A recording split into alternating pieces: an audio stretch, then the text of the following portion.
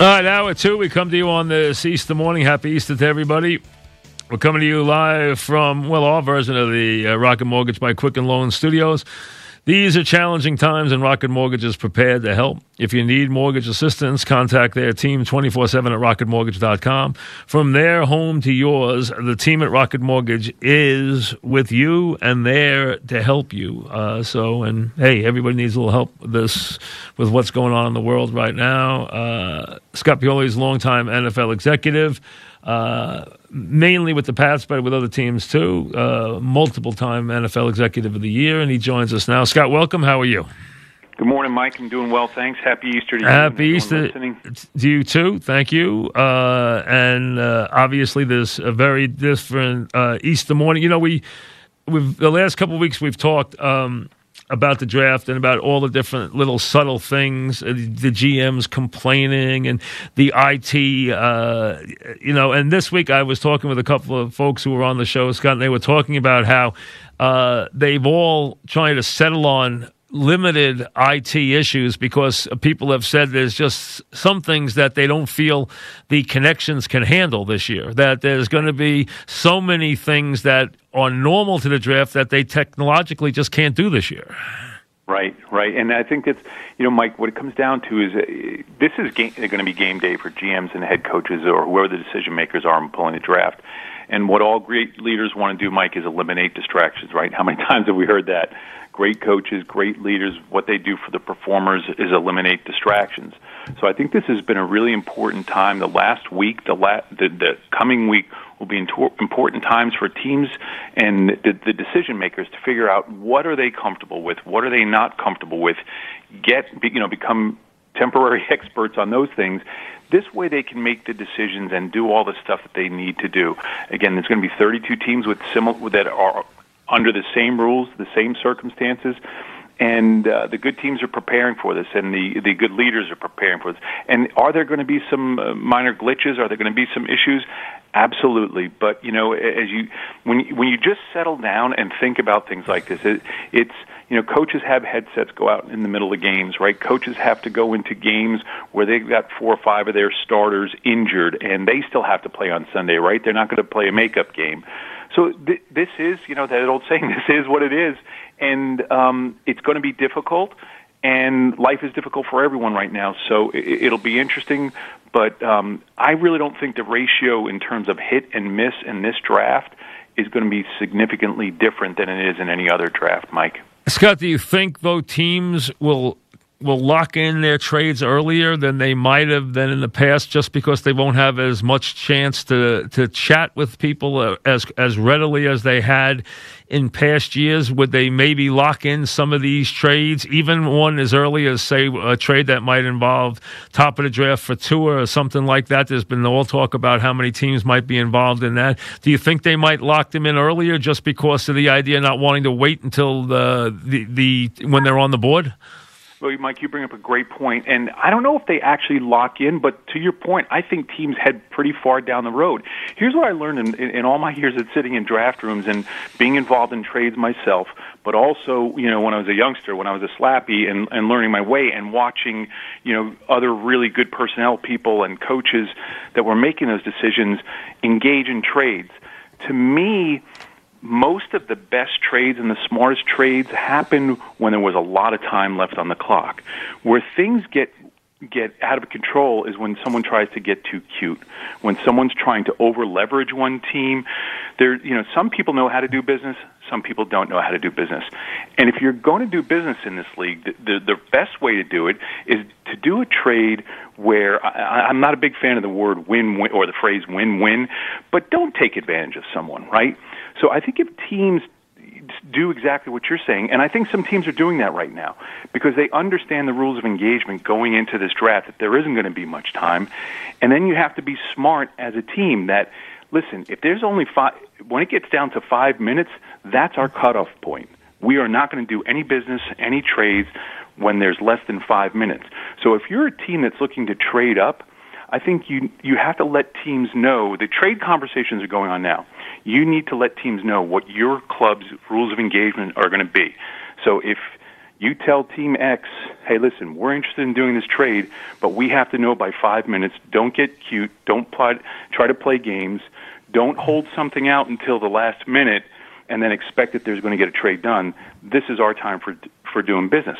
And that's what smart teams will do. And I think there'll be enough people collaborating and being respectful of one another in order to get business done. You know, we're talking about Scott Pioli, the longtime Patriot front office executive, and other teams that he has worked with around the league, and also someone who's been around the league for a very long time. Love has gotten a lot of attention now. Quarterbacks always get a lot of attention, but there's always that one quarterback who comes from the school off the beaten path who all of a sudden gets a ton of attention before the draft, and the fans hear, oh, this team's in, that team's in, 8 teams are in, 10 teams are in. The guy this year who fits that bill is Love. Love is getting that attention now as we get close. We're 10 days away, and now all you hear about is, oh, Jordan Love can be this, he could be that, he could be the steal of the draft, he could be this, he could be that. How about Jordan Love? Well, that's good agent work right there, right? The agents do a great job of that, and that's what they should be doing. And you know, he's similar to Josh Allen a couple of years ago, right? You talk about the quarterback off the beaten path. Wyoming is it's a major college and a major conference, but you know, not a whole lot of people like to make that trip, and it's not a priority school. But this is a very similar situation with a similar type player. I'm not talking performance-wise, but as you say, reputationally, and the number of people that have gotten to see him live and spend time with him. And you know, he's a guy who I've seen. You know, it's funny. This group of quarterbacks, Mike, that are coming out this year. Fortunately, even though I didn't work for an NFL club this past season, I had the time to see at least 4 of these guys that are the alleged top picks in person during school visits. Love is the one person that I didn't get to see in person, which forced me to watch a little bit more tape on him. And he's a very intriguing player because he leads well. He has really good tools. He throws the ball well. He can clearly make all the throws in the league that are necessary. I think the biggest question mark right now is quarterback seems to be the one position that teams like to spend more in-person time with, right? And as much as I've been pushing back on some of the people that are concerned about not having enough time to process all the information for the draft and have enough in-person meetings, this is the one position that's really important because this is going to be the leader of your team, and you want to see what kind of person he is, what he's going to be like to deal with, how he can lead people. And he is absolutely going to be the wild card in this quarterback draft for sure, Mike. All right, as someone who's had a lot of success like you have, let's ask what's fact and fiction here for the fans, okay? Because they see a lot of this, and the fans love the draft. I mean, they do. They're diehards about the draft. They love the intricacies of the draft. They hear about the quarterback taking the psychological tests and taking all the different tests. Oh, he got a this on his Wonderlic. He got this on his Wonderlic. How important is the testing for you with quarterbacks? Well, here's the thing, Mike. There's all of these things are weighted. Do I want a player that's intelligent? Yes, but I do know this over time that standardized testing does not reveal a person's intelligence overall. To me, what the bigger factor is, do I want to see a strong test score? Yes. Do I need to see genius test score? No. Whether it's the Wonderlic or whether it's one of the other, we've developed so many different, tests. As we've learned, standardized testing is biased towards certain groups of people that come from certain backgrounds, socioeconomically, so there are some biases within that. To me, Mike, what's most important about the intelligence of a quarterback is their ability to make quick decisions that are right under duress, right? And what I mean by that, I can't tell you how many quarterbacks I've seen go up on a board. You ask them to write a play, and they sit there on the board, and they tell you everything about that play against every coverage, every nuance, every blitz, every protection. They know everything, right? It's different but similar to the really smart college professor that has all of this genius within their mind, but they can't communicate it and they can't execute it. It's a similar thing with quarterbacks. So is the board work overrated? If you hear about the board work now with these guys, oh, the guy went to the board and he did this, he did that. Is the board work overrated? I don't know if it's over. Again, Mike, it's not. Some people do overrate it. Yes, it is overrated by some people. Is it a part of this overall, again, I call it this overall mosaic of all of these little pieces that you're putting together to get the big picture of the player? But to me, what it comes down to, again, so many players can sit there and talk a great game, but, what's that old saying? Everyone has a plan until they get punched in the mouth. Yep. And that's what happens to these quarterbacks. I mean, they're not just hit. We see these hits on TV and a guy gets knocked to the ground. The impact, these guys literally have to stand in there, deliver the ball, make a decision within a split second, deliver the ball, knowing that they're literally going to be hit in the mouth, under the chin, in the chest, get knocked down to the ground in an awkward position and experience a lot of physical pain, which leads to a lot of emotional pain. And it's, Mike, the thing is, who can make quick decisions that are the right decisions under duress? It's not just about intelligence on a Wonderlic test. What one quality does a quarterback, what thing or one thing will make you say, I'm out on this quarterback. I'm out on him. I'm moving on. What's the one thing that if it's a red light, you see it, this one category that I don't like this part, I'm out on this quarterback. Is there one thing that absolutely disqualifies a quarterback for you? It's not one thing. I think it's a couple things, Mike. It's leadership, if they lack leadership. If they lack dependability, a player who's going to turn the ball over a lot and not learn from those mistakes. So I think it's leadership, dependability, and accuracy are the couple of things that are most important to me. And if they're missing, if they have an enormous gap in those things, that's a problem. Now, dependability is a big thing. Some people can become more dependable with the football, but when I talk about dependability, I'm talking about overall dependability as a human being to the team, to the organization, to their teammates. I'll give you two. Scott, tell me if you agree with these, that guys who are considered quarterback guys have given me. Number one, Mike Holmgren told me that the quarterback position is the worst scouted position in the league by far. Do you agree? Yes. Yes, okay. The only thing that's making me hesitate is wide receiver has been pretty bad too. Bill Walsh told me that in an interview that quarterbacks cannot be taught accuracy. You agree with that? I agree with that. You do, okay. So but they're never they're either accurate or they're not, right? So if they're not accurate, you don't expect them. If a guy is not accurate, you don't think he's ever going to be really accurate, right? Correct. Okay, so accuracy is different in different levels, Mike. Forgive me for interrupting, but there's the short accuracy, there's the intermediate accuracy, and there's the deep ball accuracy. I think those things, again, you either have it or you don't, because part of it is an ability to throw and being thoughtful. Again, one of the guys, I thought I knew accuracy and I understood accuracy. I saw it at a level. When we drafted Brady, I saw it on a level that I had never seen before consistently for a long time, because there were times where people thought he was making bad throws, but if you spent time and watched him in practice on a daily basis, before practice, in pre-practice, post-practice, and in practice, he put the ball intentionally in awkward spaces or awkward spots where only his receiver could get to it. So that's, sometimes when people say, oh, that ball was low, well, that ball was intentionally low because it was away from the defender. But accuracy is critical, and you can only improve on it so much, Mike. Where Brady went in the draft, we'll leave him out. He's a freak of nature. He had improved so many things, including his body, which we've gone through. Three guys who had it in college, who the pros didn't love, who have all turned out to be great players. Drew Brees, Joe Montana, Russell Wilson. Why did they not? What did they not like that they saw? Was it just that they weren't big enough or arm strength, and that's what kept them from loving these guys? And they all turned out to be top players. Well, I would say you just hit on two things, Mike, that turned a lot of people off. Size, right? Because people loved, especially when they came out, the prototypical size. Russell Wilson's a little bit different era, where size started to become a little bit more acceptable, so a smaller stature. But I think size. And people get seduced by big arms, right? It's like everything in America. We like big, right? We want the long. We love the long ball.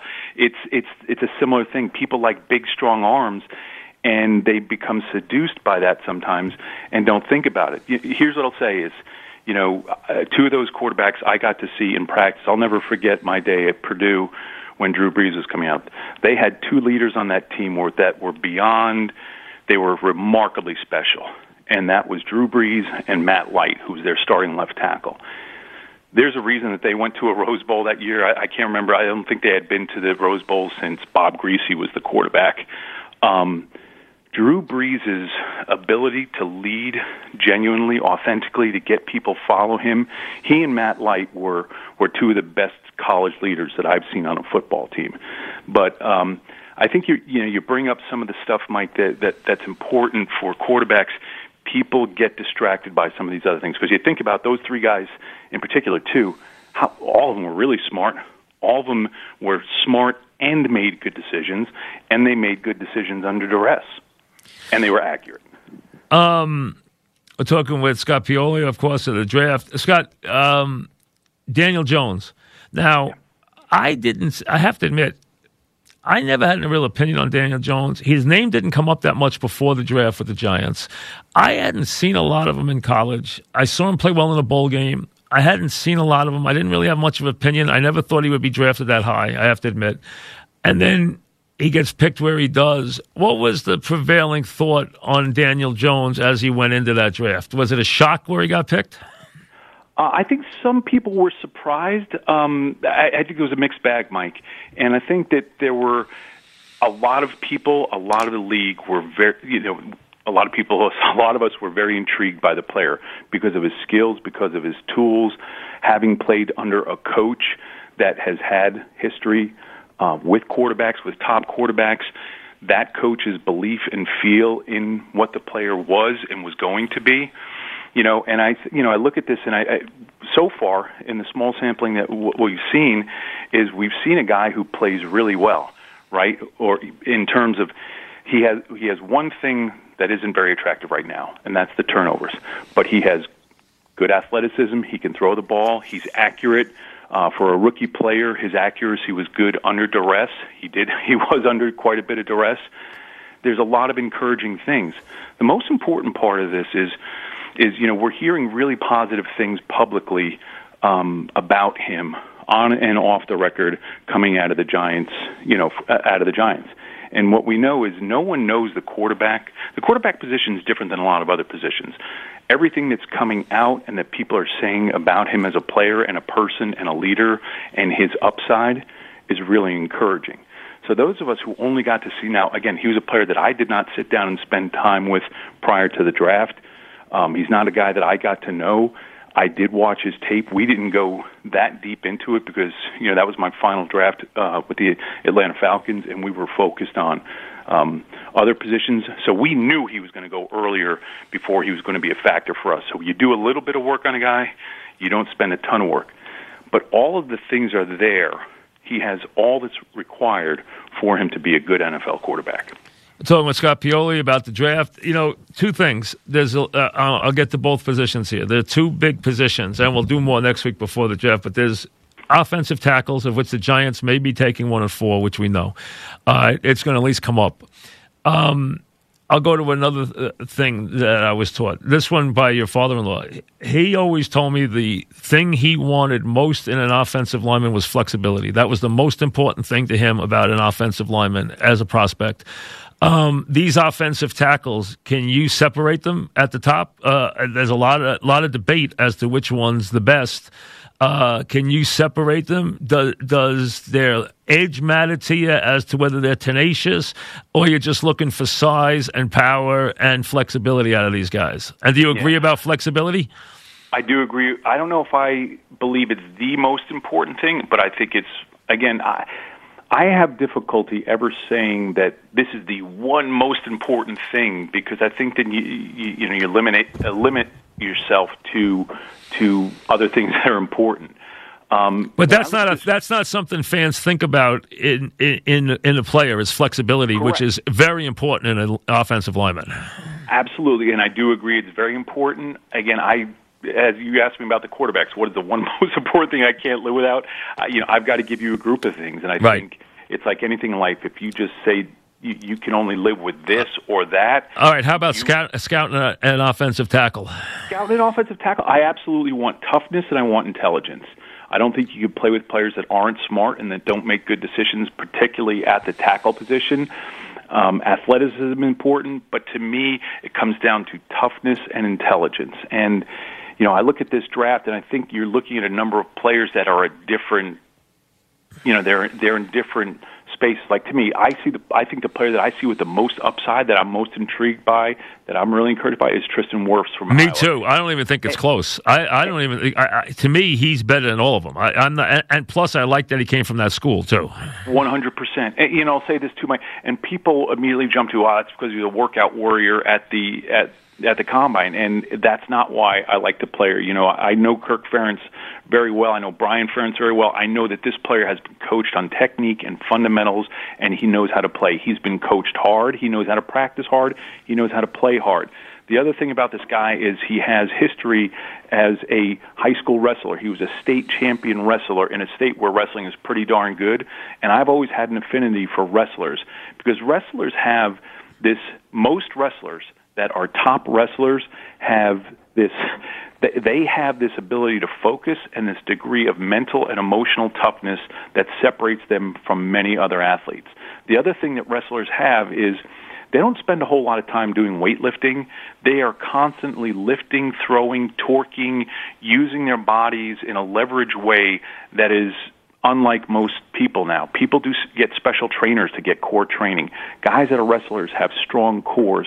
And this guy has the ability to throw, push, and torque bodies and people and things that is very unique because of his wrestling background. Oh, by the way, he was a pretty good, weight thrower in track and field in high school. So those things are important to me. I mean, do I respect Becton's size and ability and his athleticism for his size?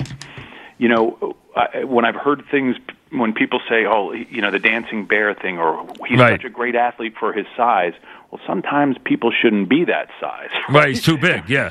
Exactly. See, I think Wirtz jumps off the charts, and I want a guy to have a little nasty, too. I like that if he has a little nasty. I like that. So I agree with about him, and also for Iowa, tight ends and tackles, there's a reason why you go there for that. I mean, they're good at that.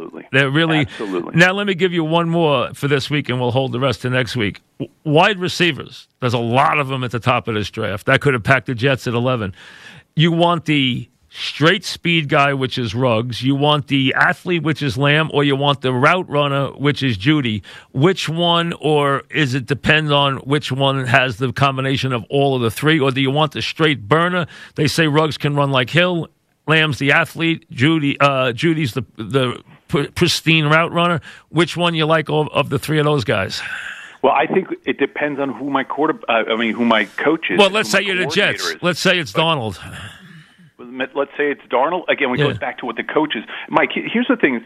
When you look at players and you say, I want this player, he's the best player, I think one of the mistakes that teams make, or let me back up here. The general manager's job, the player personnel director's job, is to find the best player for the coach and the coach's right, for the system. For the best player for you guys is not the best player for the next guy. To know what's best for Adam Gase. Again, and that's the thing.